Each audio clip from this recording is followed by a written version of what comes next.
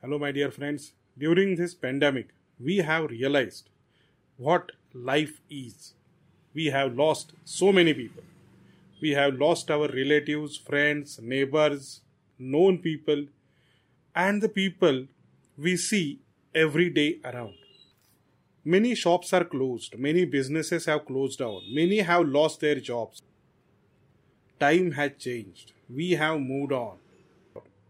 I was looking forward a book which could aptly suit to this condition. Gabriel Marquez, who started his career with press and later started independent writing of fiction. This novel is considered to be the longest among his other writings. It has been translated into 44 languages and critics acclaim it to be mirror of Latin US countries. This novel is known for its use of magical realism, a style developed by Gabo. Gabo claims the surrealism is easily found in Latin US. When we look at his work, we often find fiction integrates elements of fantasy in realistic settings, and that Gabo names it as magical realism. I was so fascinated to read this magical realism as an element in literature. This particular magical realism has given way to new style of writing which is acknowledged and practiced by many writers, and that is called fact fiction. The Society of Latin US has different systems of beliefs and styles of life. The surrealism is easily found there. Gabo tried to plant it into his writing.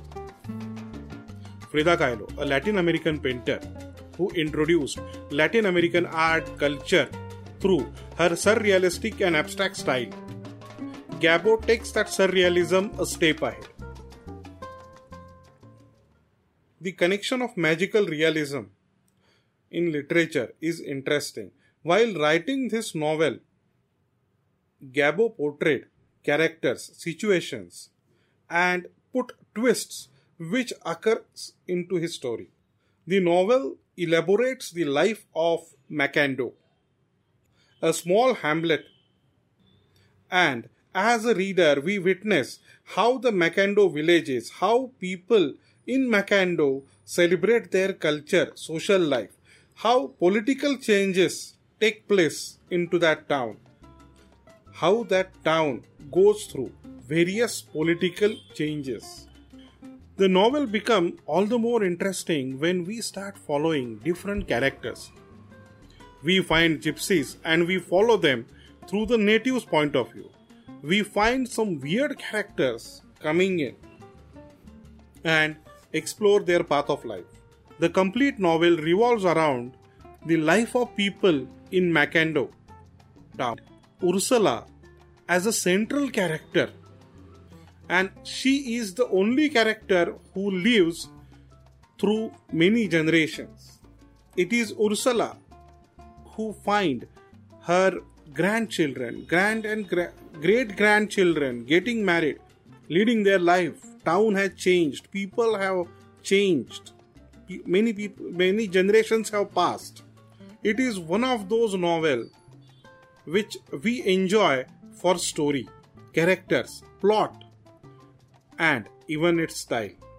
All fiction readers will like it for various reasons.